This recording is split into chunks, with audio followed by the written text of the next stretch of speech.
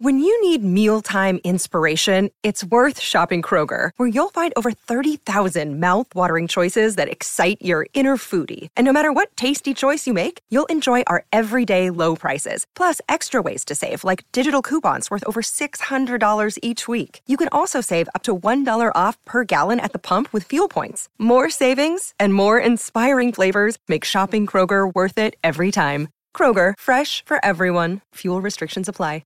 Another day is here, and you're ready for it. What to wear? Check. Breakfast, lunch, and dinner? Check. Planning for what's next and how to save for it? That's where Bank of America can help. For your financial to-dos, Bank of America has experts ready to help get you closer to your goals. Get started at one of our local financial centers or 24/7 in our mobile banking app. Find a location near you at bankofamerica.com/talktous. What would you like the power to do? Mobile banking requires downloading the app and is only available for select devices. Message and data rates may apply. Bank of America N.A., member FDIC. Finding the right person for the job isn't easy. Just ask someone who hired a lounge singer to be their office receptionist. Hello, this is Mickey Marquis, and you've reached the office of Doug & Associates. Thank you very much. Catch me Tuesday nights at the Hotel Johnson. Hello? But if you've got an insurance question, you can always count on your local Geico agent. They can bundle your policies, which could save you hundreds. Doug & Associates, this is Mickey Marquis. Hello? For expert help with all your insurance needs, visit geico.com/local today.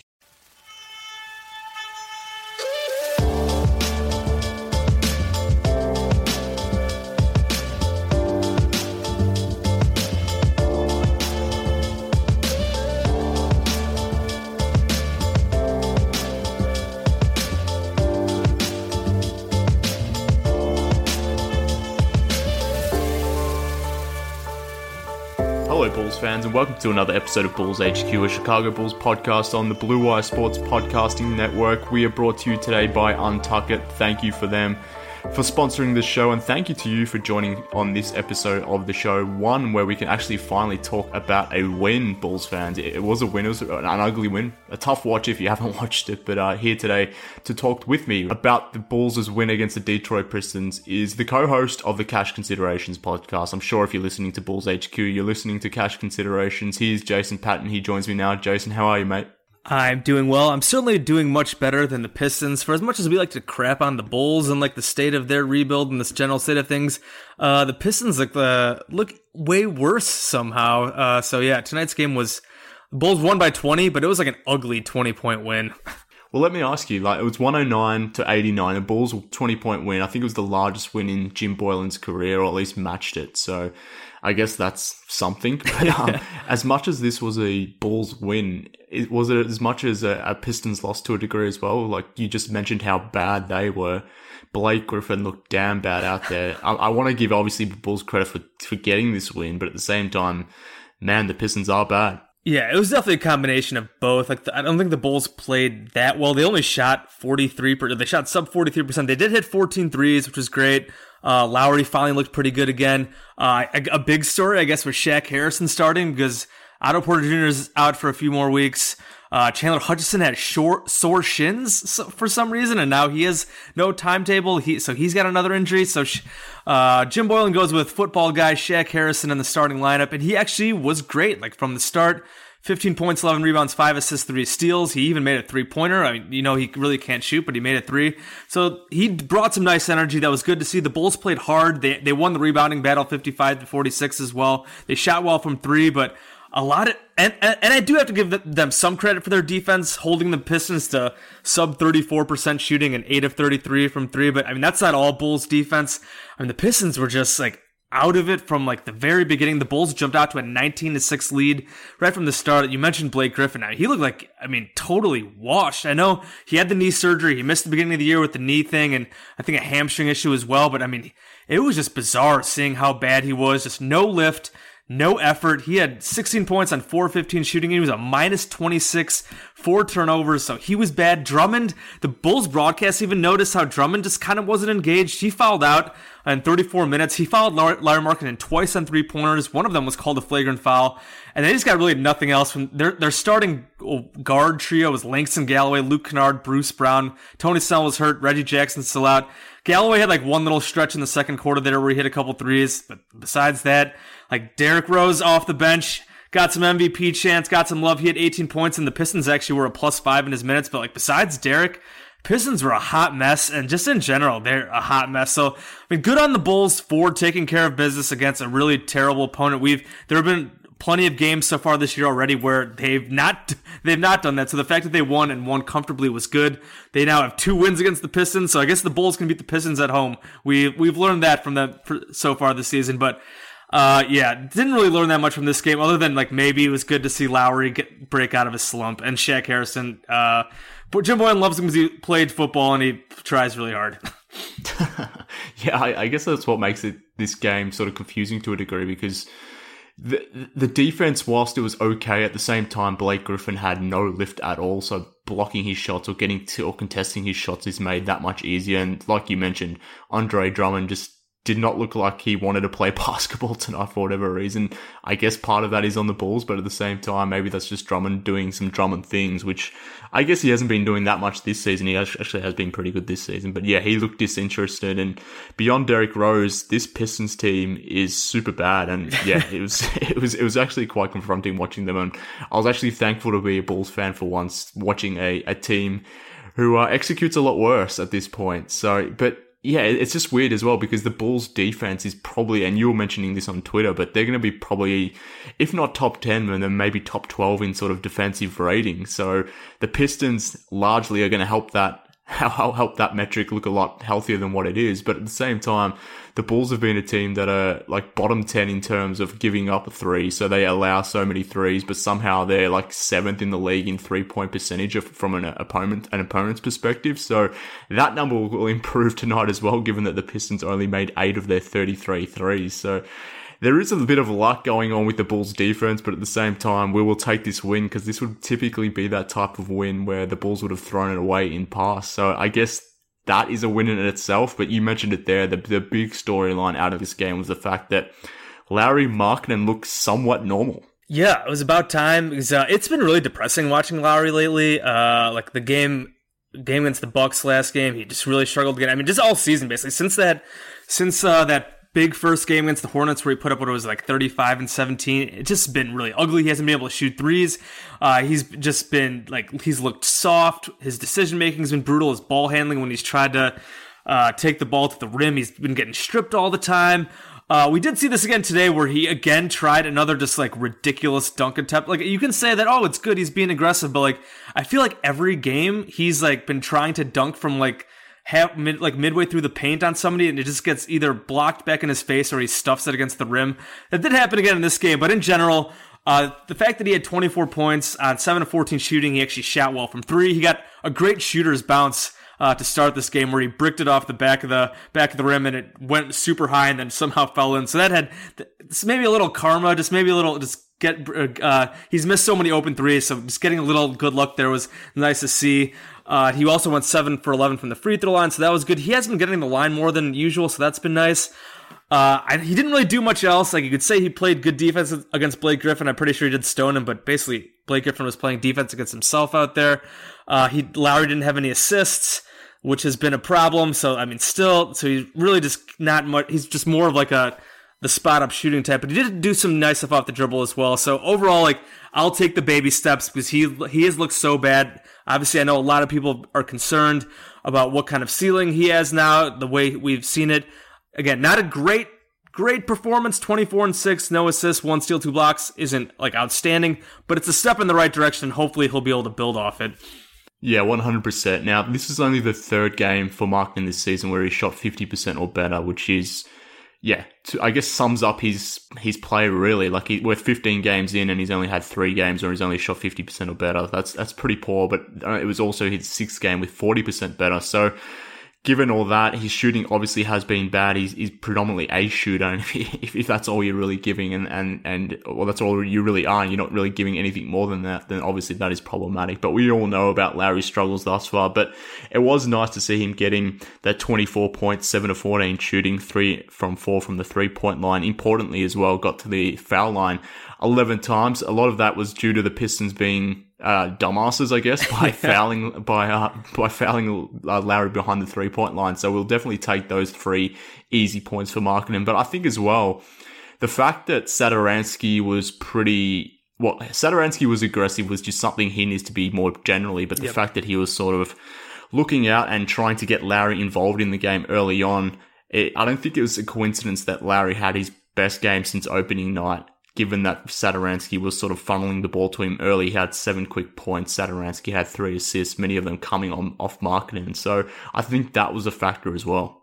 Yeah, Satoransky had a really nice game. Like you mentioned, just kind of setting the table early, and then he kind of helped put the game away with a couple 3-pointers late. He had 15, 7, 4 rebounds, 2 steals. Just basically a solid game from up and down the roster, mostly except for Zach LaVine, who was absolutely bad. And like Zach has been just bad, I guess, in general a lot. Because I know we've talked about Markkanen a lot, but Zach had a tough night. But yeah, it was nice to see Satoransky play well.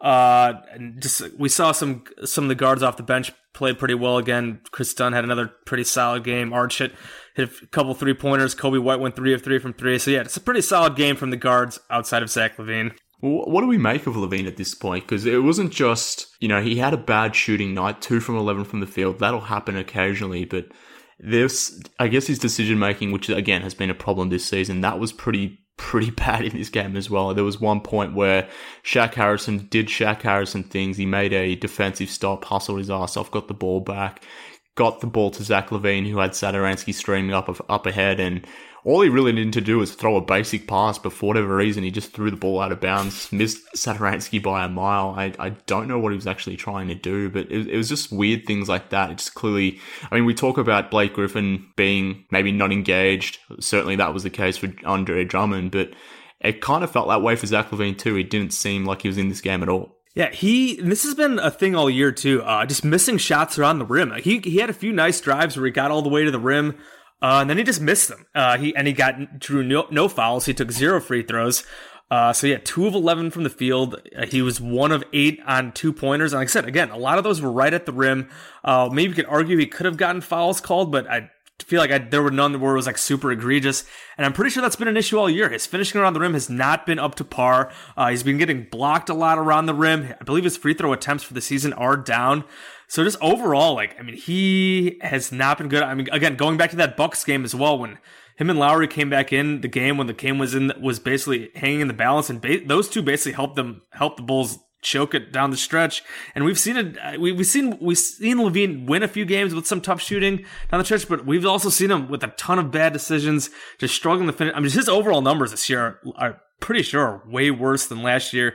Coming into tonight's game, he was 21, 4 and 4, which is, I guess the rebounds and assists are about the same, but the scoring is down, the efficiency is down, and obviously that doesn't even include tonight's game. I haven't seen his updated stats yet, but that whole All-Star campaign that he was pushing and the Bulls are pushing, and I had totally bought into the hype. Unless he really turns it around in a big way fast, that is about dead already. 15 games into the season. Yeah, if the Bulls remain one of the worst teams in the East, then it's pretty much dead based on that alone. I'm pretty sure they're 9th right now in the East, though, dude. They're a game out of the 8th seed because the East is a joke. It really is. I want to talk about the schedule a little bit later because I think there's a chance here for the Bulls to get some winning going, assuming they're good enough. But, that is a fair point. The East is just ridiculously bad. But, yeah, I don't know what he's up with Zach LaVine, and I feel kind of stupid and embarrassed for buying into the LaVine hype earlier in the season because it felt like something was real based on the way he was going about it in preseason. I think it was justifiable that we felt he had improved from last season, and I thought he had a pretty decent season last season as well, given that he was coming back from the ACL. But yeah, for whatever reason, he just doesn't have it right now. But 0 free throw attempts, and during the game, I don't know what maybe looked this up, but maybe it was the fact that he got blocked. But anecdotally, it always felt like he gets blocked a ton, maybe more so than a lot of the rest of the players in the league. And I looked it up during the game, and there was one point when Andre Drummond blocked Zach LaVine, and that was actually the 23rd time that LaVine had been blocked this season, which is just behind Colin Sexton and Ja Morant, 2 inexperienced players who are obviously still learning their way in the game, but Zach obviously in year 6 at this point.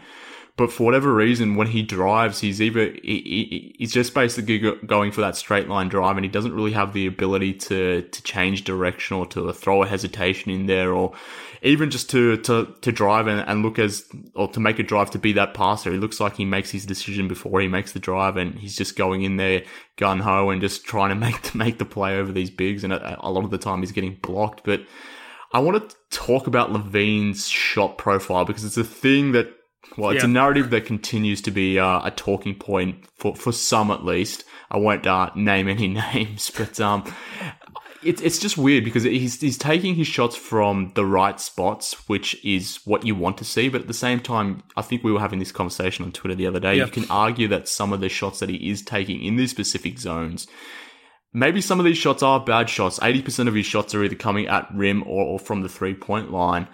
But it does feel like some of the time that these shots are forced shots. He's taking the right shots as such, or at least from the right zones, but the shots that he's creating in those zones are pretty bad. Yeah, I think one of the things we were talking about is maybe he could turn some of those contested shots at the rim that he's missing into more open mid-range shots. Obviously, the mid-range thing has been like a huge talking point, blah, blah, blah, blah, blah, about that. And I don't think any of us want him to we want him to get rid of like the early clock contested like pull-ups and fadeaways. But there are times when like if he's like probing the defense off like a pick and roll, and if he can pull up right into an easy like 15-foot mid-range shot, absolutely, take that. Like we don't want the contested ones. We don't want the fadeaways over with like early in the clock or whatever. But if you have an open mid-range shot, absolutely, Zach LaVine should take those shots. So maybe if he can work maybe a little better with the in-between stuff instead of just like forcing stuff into the rim, that's the kind of stuff that he should be doing. Whether maybe getting a floater. I feel like he doesn't really put up that many floaters. Because I feel like he when he goes in the rim in the paint like that, he ends up trying to take it all the way, and we've just seen him really struggle. I mean, right now he is shooting exactly 50% at the rim. He's only 4 of 25 non-rim paint shots. So clearly he's got no in-between game there. He doesn't really have like a floater he can rely on or anything like that. He's 11 of 23 from mid-range. So he is shooting well from mid-range. I do think that's probably because he's picking his spots clearly when he's only got 23 attempts from there. But I mean, he could take more of them if they're like open off pick and roll. If teams are giving it to him, he can take those. Or he's just gotta get a floater or some type of shot in the paint when he's not going all the way into the trees. Because right now, I'm assuming the finishing will kind of come around, and this might just be just like a down point for him. But clearly, I think some of it probably has to do with just forcing shots in there when it's not in there, and when he could use a shot maybe a little further out. Yeah, definitely. He certainly does need more variation to his dribble drive game. I think you could say the same thing about Kobe White. He too gets blocked quite often, but they just feel like they're straight line drivers. They don't have that in between game, as you mentioned. They don't have that floater game. There's no hesitation or ability to sort of break guys off the bounce and maybe, implement a Euro step of sorts or some sort of spin move or whatever it may be, whatever the move is. It kind of feels like he's just got one option when he's sort of driving to the basket. But it's been problematic for LaVine, but he was actually quite good at rim last season. So I guess there is upside. We've seen him do it, so maybe he can turn it around. But a bit of a concerning game for LaVine. Only 5 points, 4 assists, 3 rebounds. Didn't do much else. Probably didn't really need to come back in the fourth quarter, but he got back on the court. But I want to talk about the rest of the Bulls, maybe talk about Satoransky. I want to definitely talk about that wing rotation because it's a bit of a weird one going forward. But before I do, let me tell the listeners about this week's sponsor. The holidays are almost here, and you know what that means. Gifts. And what better gift to give a guy in your life than a stylish shirt that fits just right? Unlike most brands, untucked shirts are actually designed to be worn untucked. Untucked shirts always fall at that just right length, no matter his size, so he looks casual and sharp. I don't know about you guys, but if you've bought shirts online, just like I have, often the case is you get a shirt that looks nice in the picture, but the length of the shirt isn't what you had in mind, the material may not be exactly what you thought you'd be getting when you purchased it online. But in my experience with Untucked, I've never had that issue before.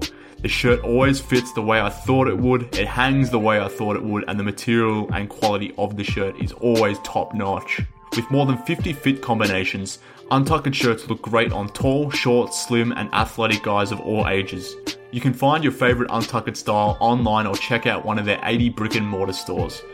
Choose from styles like wrinkle-free button-downs, super soft flannels, outerwear, and more. With Untucked, your shirts will never look baggy, bulgy, too long, or even too big again. And best of all, their website is easy to use. They even have a whole page devoted to helping you find your fit. So whether you're shopping for the perfect holiday gift or just trying to craft a smart and relaxed style of your own, Untucked is the way to go. Visit untucked.com and use code BLUE for 20% off at checkout. That's UNTUCKIT.com and promo code BLUE for 20% off. Alright, back to the podcast now. And Jason, I want to talk more about Satoransky because I think with LaVine being as bad as he was in this game offensively, this could have been a game where if Sato was his passive self, as we've sort of seen in the previous 14 games, that this could have been maybe a lot closer. We talked about the Pistons looking pretty damn bad and the Pistons being bad in this game, but there were points where they were actually leading in the game, or if the Bulls were leading, it was a single-digit lead sort of thing. So had Satoransky not come out and been aggressive, then this game may have been a lot closer than what it ended up being. But what did you like from Satoransky from today against the Pistons, and do you think he can keep this up going forward in terms of his aggression and being more of a focal point in the offense itself? Yeah, I mean, you mentioned just kind of setting the tone early on with the playmaking and stuff like that. And I feel like he's kind of done that a lot, where he kind of starts the game. I think, was it the last game against the Bucks where he came out and like scored the first 5 points, and then he just kind of goes away, and like by like the second half, he's just like a complete non-factor.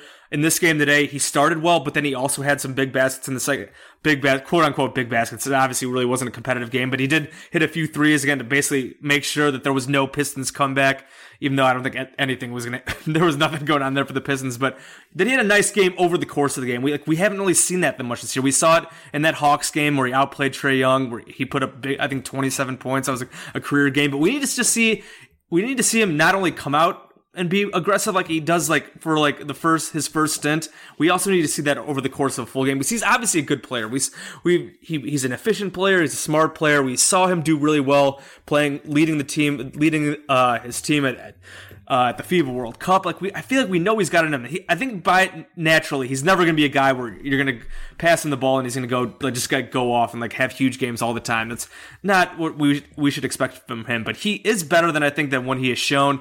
I know Boylen has talked about it, how he's got to play with a little more thrust, be a little more aggressive, and just maintain that aggressiveness throughout the full game instead of just kind of starting with it and then just kind of falling back. Because one of the reasons I thought Satoransky would be a really nice fit in the starting lineup was, well, he wouldn't be like a high usage guy. He'd be a solid, smart player who could knock down threes, play off Zach LaVine. But with LaVine really struggling right now and Lowry struggling a bit, I think we need to see a bit more out of Satoransky, and I do think he's got it in him. We just got to see it a bit more. Yeah, 100%. I totally agree. And had he been a bit more passive today, and maybe if he doesn't get out there and start the way he did and connect with Lowry the way he did, then maybe this game, the result of it looks a little bit different. So, yeah, it is interesting. But at the same time, I kind of feel like Boylen has been jerking Satoransky around a little bit because he only had 18 minutes against the Bucks, which is kind of weird considering that Chris Dunn played 25, Ryan Arcidiacono had 27 minutes against the Bucks on Monday, and then Kobe White had 25 as well. So he's sort of more reliant on his reserves at this point, and I don't think Satoransky was that bad to only warrant 17, 18 minutes against the Bucks. And we talked about him getting off to a good start against the Bucks, but it's hard to come back and continue on that rhythm when you're not actually being given minutes. Yeah. So there have been games this season where he's been playing either high teens or low 20s in minutes, which is kind of weird. But I mean, Jim Boylen's rotations in general are weird, which is probably a good segue into the next point that I wanted to make. We've already roughly touched on it, but obviously Shaq Harrison got the start today because Chandler Hutchinson was out for this game with sore shins, and obviously Otto Porter has missed the last 6 games with his foot issue. That is going to be a lingering problem for the next few weeks based on what Boylen has said. So Shaq Harrison looks like he will be the starting small forward at this point. I guess we'll see if Chandler Hutchinson can return on the weekend, but I wouldn't be surprised at this point if Shaq Harrison starts even when Hutchinson is back. But I wanted to talk about the wing rotation. We talked about Harrison's game, but what do you make about the way Boylen is handling his sort of wing rotation? And I go back to that Bucks game as well, where Ryan Arcidiacono played the last 16 minutes of the game, which was kind of insane. And maybe that's odd for me to say, given how much I love Ryan Arcidiacono. But it's kind of ridiculous the way this whole wing rotation is being managed at this point, when Hutchinson has only been playing 22 minutes in the last 5 games prior to being hurt. Obviously, Shaq Harrison came into the starting lineup today. He was probably the Bulls' best player, maybe beyond Lauri Markkanen. I guess that's fair to say. He had the 26 minutes today, but Denzel Valentine couldn't get a look for whatever reason against this bad Pistons team.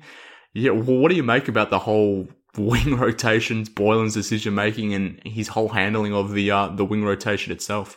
Clearly, Denzel is in the doghouse. He couldn't even get out for garbage time. Like, the last, 2 minutes, he wouldn't even play then. And like, clearly, I don't know if Boylen's trying to send a message to him. He just doesn't want to play him at all. Like, I mean, clearly there's something going on there where he just has no interest in playing Denzel. Because he had that snippy answer, like, a week ago and, like, asked him, like, you couldn't even put Denzel out there at the end of a blowout. He said, I just didn't want to do it. Like, clearly there's something going on there. I'm really curious why. I mean, not that Denzel Valentine's going to be some, like, huge help. I mean, he might be able to help somewhat. Like, I mean, he hasn't played in a long time, like real minutes. He is a good shooter. He's a decent playmaker, decent rebounder for his position.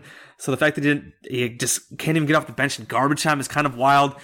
You talk about the Arcidiacono and like Kobe White stuff in these like long stretches where like they're playing like whatever 15 straight minutes to close games. Like that's outrageous. I know you wrote about that at Bloggable. I mentioned it. I wrote something about Otto Porter Jr.'s injury and how it's kind of leading to these long stretches of minutes for these undersized guards. Like God bless Ryan Arcidiacono. Like he plays his ass off all the time. He's shooting like 50% from three this year. We know how hard he tries, but just like if Ryan Arcidiacono is playing 25 minutes a game and he's closing out games against the Milwaukee Bucks, like you're not going anywhere. Like he's a bench player. He's like I feel like every team should want a guy like him with just the way he hustles. Giannis gave him some love after the game, kind of threw some shade at the rest of the roster, kind of saying, "Oh yeah, Arch tries, but like nobody else really does," which isn't totally fair. But yeah, I mean, clearly Boylen has his favorites. He loves Arch. He's given Kobe White a lot of minutes. He seems like he doesn't love Hutch that much. I mean, Hutch isn't very good, but I mean, he's the kind of guy, he does play hard and he defends. So like, I thought maybe he would get maybe some more minutes. Obviously he's hurt now, but clearly he loves Arch. He loves Shaq Harrison. Tonight's game against the Pistons was like a game where you could easily get away with playing Shaq Harrison at the three and the lineup the Bulls did, because again, the Pistons had Luke Kennard, Bruce Brown, and Langston Galloway as their three guards, so just absolutely awful. Like you don't have to worry about them. And Shaq, I feel like really not on the scouting report, so he can kind of surprise them, if you will, just like with his energy, especially against a team that didn't have a point guard out there. So with no like legitimate ball handlers and creators, like Shaq Harrison could do some damage against that. But once the Bulls play, I mean, just look at, they're playing the Heat coming up. They're playing Jimmy Butler, and the Heat are playing great. Jimmy, like Duncan Robinson hit 8 threes today. Kendrick Nunn's been playing great. Like they got Goran Dragic off the bench. They got a deep roster. I think they're like 10 or 11 and 3 right now. Like that might not work so much with Shaq Harrison playing the three. Like we'll see. It's going to be a really good test, but I mean, I know there's obviously, we talked about how the wing depth was going to be a problem coming in, and now like the worst fears are being realized with Porter missing extended time, and now Hutch as well. So I mean, they're just going to have to make do with what they got, and we're going to see a lot of Arch and Shaq and Kobe White and Chris Dunn. So we'll see. At least Chris Dunn's been playing better off the bench. I've really liked him much better in his role as a bench guy.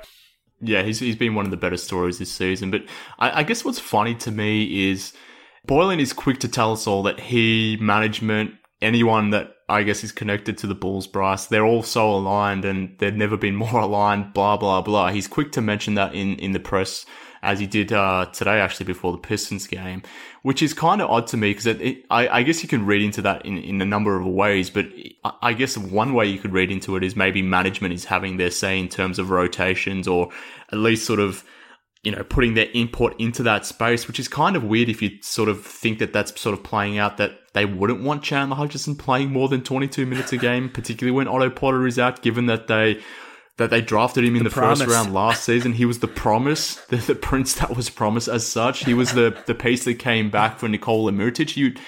And with Otto Porter out, he's the lone actual small forward in the rotation, given that Porter's out. So like it's weird that he wouldn't be getting some developmental minutes more generally, but the fact that he is the lone wing on the team, that kind of doesn't make sense. And what he brings to the table, the fact that he's a defensive player, he's a rebounder, they're things this Bulls team needs. So it is weird that he's not playing and Boylen is rolling out with his favorites. But I guess what made it even more weird today was the fact that Kobe White wasn't even going to play in this game, given that he sprayed his ankle prior to the game in warm-up. So he was a game time decision. He ended up playing.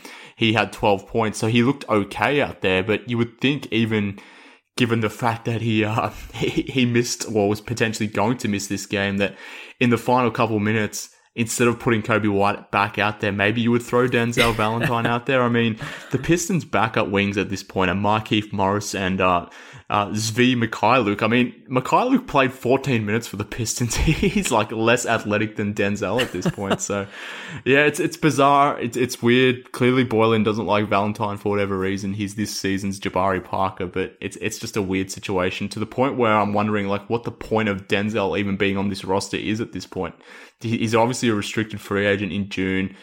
Why even waste time with him? I mean, just trade him, waive him, do something, and use that roster spot on an actual wing that you can put into the rotation of sorts. Take a chance on someone that's not in the league. Maybe sign someone, or put one of your two-way guys up. I mean, Max Struss, he was part of the rotation. Or was up with the Bulls today, didn't get any minutes, but like, I just don't get it, I guess is my point. And I can't believe I'm waxing poetic here about Denzel Valentine for the last 5 minutes, but it's just odd. It's just weird. Yeah, I'm guessing maybe because he was basically like a borderline lottery. Was he a lottery pick? He was 14th, right? So at the very end of the lottery, something like that. Yeah, 14th or 16th, one of the two. Like, yeah. I just don't know if they just like don't want to like admit that mistake and totally bail on him, especially because he missed all of last year, and they want to like see him work into shape and prove it. Like, obviously we don't know everything that's going on like behind the scenes there, but it is definitely bizarre. I mean, to the fact that he didn't even get on the court in garbage time is absolutely bizarre. Like, why is Coby White going back out there when he's had the supposedly had the sprained ankle? Like, that's like a perfect time, or just let him have a break. You get Denzel out there for a few minutes. So I didn't see if anybody asked about that after the game yet. I'll definitely will try to look out for that. But yeah, that just makes absolutely no sense. And like the point about, like trade, I mean, no one's going to trade you anything for him. And like, he's got a guaranteed contract in the last year of his rookie deal. Like they probably just don't want to eat that money. But like, yeah, if he's just using this roster spot, like, and he's not going to play him, like, I mean, that's basically 2 wasted roster spots with Felicio there as well. It's ridiculous. Yeah, definitely. It's weird. It's strange, but enough talk about Denzel Valentine. That's more than enough. But I guess before we move on, just a quick shout out to Wendell Carter, who again just put up a double-double.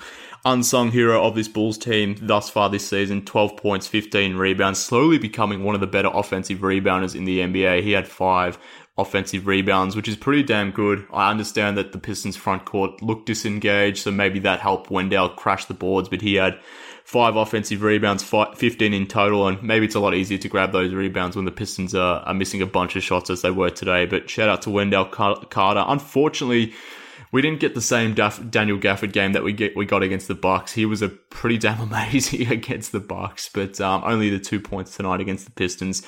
Maybe came back to earth, and maybe the Pistons scouted him a lot better than what the Bucks did. And you pretty much only have to watch out for his role game on offense. But I guess he's in the rotation, which is a plus, given that Luke Kornet is out now. Well, out of the rotation more generally, but the fact that he's sort of missing games now with the sinus, he had sinus surgery, I think it was. So he'll be missing time, but he's probably out of the rotation regardless. But what were your quick thoughts about Daniel Gafford from maybe not this Pistons game, given he didn't do much, but maybe that Bucks game? Yeah, clearly, I think Gafford just kind of took the Bucks by surprise, and the Bulls were basically just doing whatever they could to get him lobs, throw it up by the rim.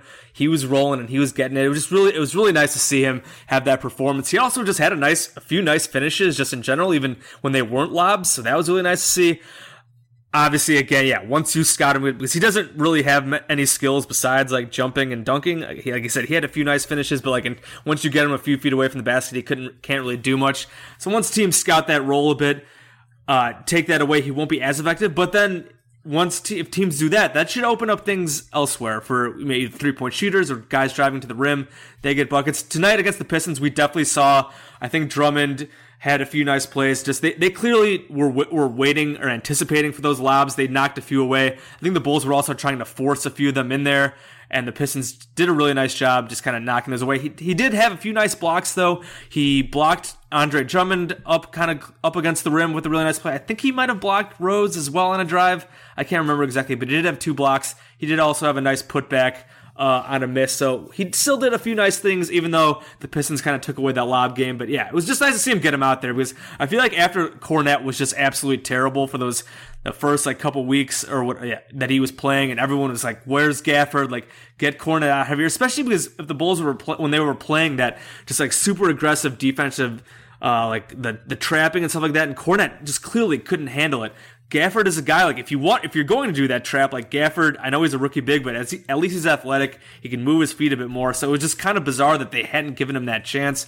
It was nice to see him get that chance. And yeah, from now on at this point, I would assume Gafford will be in the rotation over Kornet. Maybe they'll try Kornet in certain matchups moving forward. Having a stretch five out there can be useful at times for sure in playing the 5-out offense, and I feel like Kornet's better than what he has shown, because I feel like he just wasn't being used properly with the defensive scheme. But yeah, I hope Gafford, for the most part, gets the minutes of the rotation at this point moving forward. Yeah, 100% agree. I not to be a Kornet apologist, because no one wants to hear that at this point, but yeah, he was clearly mismanaged, but I still think Gafford is pretty raw at this point. He probably won't play too many minutes going forward. I would assume, like the Pistons did, once you scout him on offense and just got to protect that role, then he's pretty easy to take out of the game. But this is the type of matchup against the Pistons where it makes sense to get him out there, because they don't really have many center options beyond Andre Drummond, I guess. And when you have a matchup where you got that rolling big, then that's the kind of the matchup that you can actually put someone like Daniel Gafford out there, even if he is raw and inexperienced and still clearly learning the game. But yeah, he was great against the Bucks. Hopefully we get a little bit more consistency from him. But again, second round rookie, we can't be expecting too much. But yeah, great game from him against the Bucks. But the last note, Jason, that I wanted to make about this game before we talk about the upcoming schedule, and we'd be remiss not to discuss this, was the fact that this was, I guess, the official send-off for Luol Deng. It was his retirement night, so to speak. He was welcomed back into Chicago. Obviously, a few months ago, he signed, made that ceremonial signing for that one day with the Bulls to retire as a Bull. It was made official today at the United Center. He got the send-off that he deserved in front of all the fans there at the United Center. It made sense to do it today. He wanted to do it today against the Pistons with Derek back in town.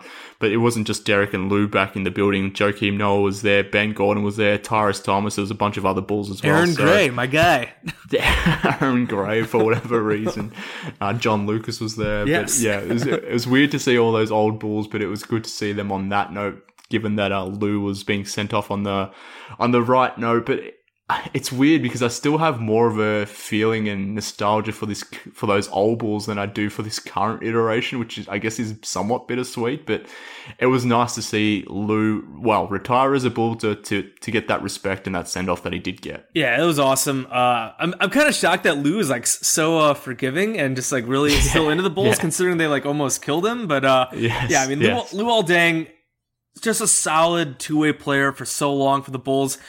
Never a superstar type. He had his flaws as an offensive player. I know people complained about him with some of his offensive struggles, but just so solid for so long. He was an Iron Man when he played all those minutes for Tom Thibodeau. He goes down as one of the best Bulls of all time. You might not think about it because he was never flashy. He never put up huge numbers, but with the longevity, with just the solid play for so long, he's one of the best Bulls of all time. Maybe top 15, top 10. He was around for so long, just a solid player for so long. So it was great to see Lou back, and he's obviously just a really good guy as well. Does a lot of great humanitarian work and all that kind of stuff. So awesome to see Luol Deng, and awesome to see all those other guys. I love Ben Gordon. We all love Joakim Noah, Tyrese Thomas, and Aaron Gray. That's just so funny to see some of those old guys back in the building. And yeah, I mean, you mentioned the nostalgia for those old teams as well, because those teams won games. They were relatable. They were easy to root for because they played hard. They defended. They won a good amount of games. So we're obviously hoping that this Bulls team, I don't know if it's this Bulls team, but sometime in the future, the Bulls get back to winning a lot of games and being easy to root for.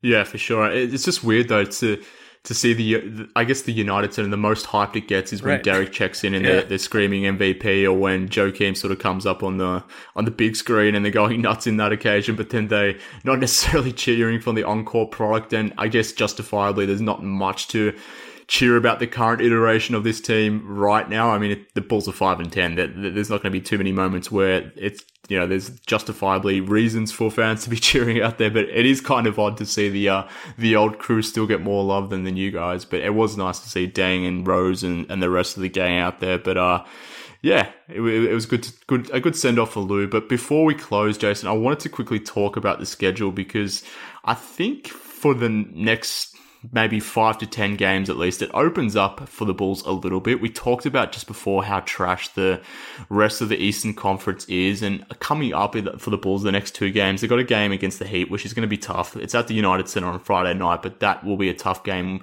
with Jimmy returning back to the United Center. I don't know if he'll get the same amount of love as those previous Bulls, but I will certainly be cheering on Jimmy Butler at that point. But the next night on Saturday, the Bulls will hit the road against the Charlotte Hornets, an opportunity to make good for that, terrible loss that they had on opening night. But thereafter, in years past, these games would have been definite L's, but given how bad the Blazers and the Warriors have been, the next 3 games for the Bulls are the Portland Trail Blazers on Monday, then they hit the road on Wednesday to face the Warriors in Golden State. Then they play the Blazers again on Friday on the road. So those are 3 potential wins for the Bulls. They'll get a chance to go up against former Bulls legend Carmelo Anthony as well. But the next 5 games, I'm going to pencil it in as a loss against the Heat, but there's a chance that they could go maybe 4-0 against those other teams, given how bad those teams have been.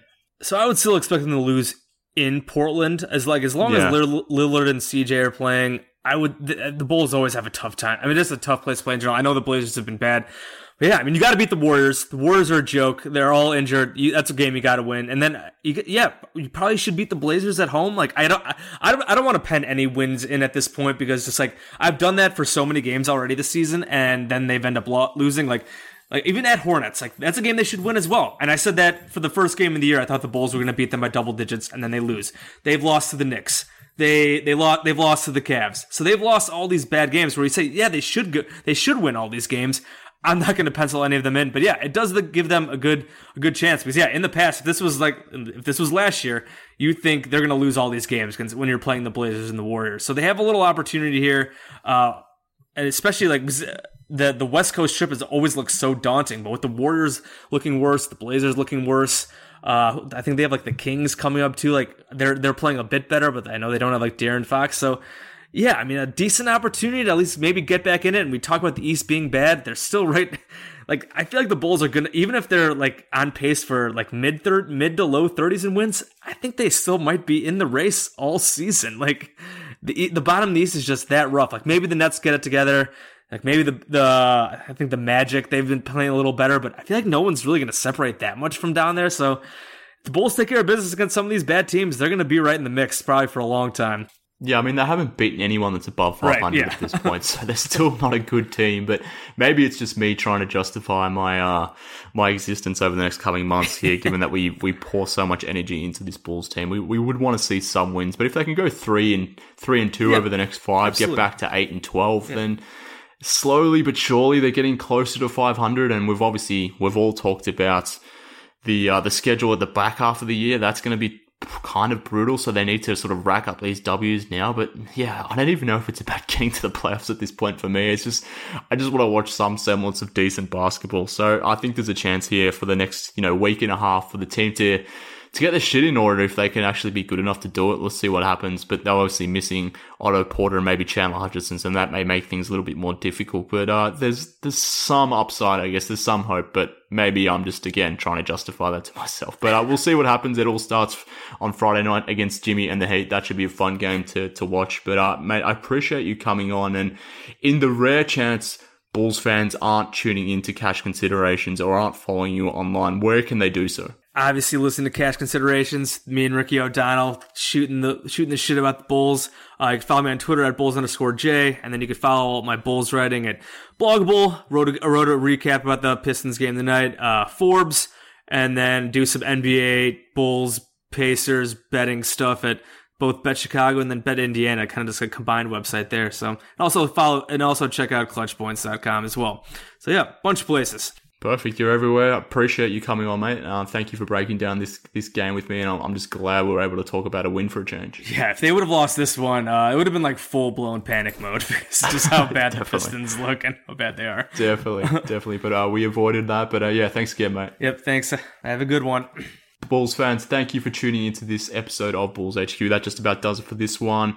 Follow me online while you're at it. Hit me up on Twitter at MKHoops. Follow the show on Twitter too at BullsHQPod. If you want to send me an email or be part of the Bulls HQ Discord forum, send me an email, bullshqpod@gmail.com. But I mentioned the games that are coming up this weekend. Jimmy and the Heat on Friday night. Then we've got the Hornets on Saturday. We'll be back to recap those games and talk all things Bulls on Monday. But until then, this has been Bulls HQ. Thank you for listening. Speak soon.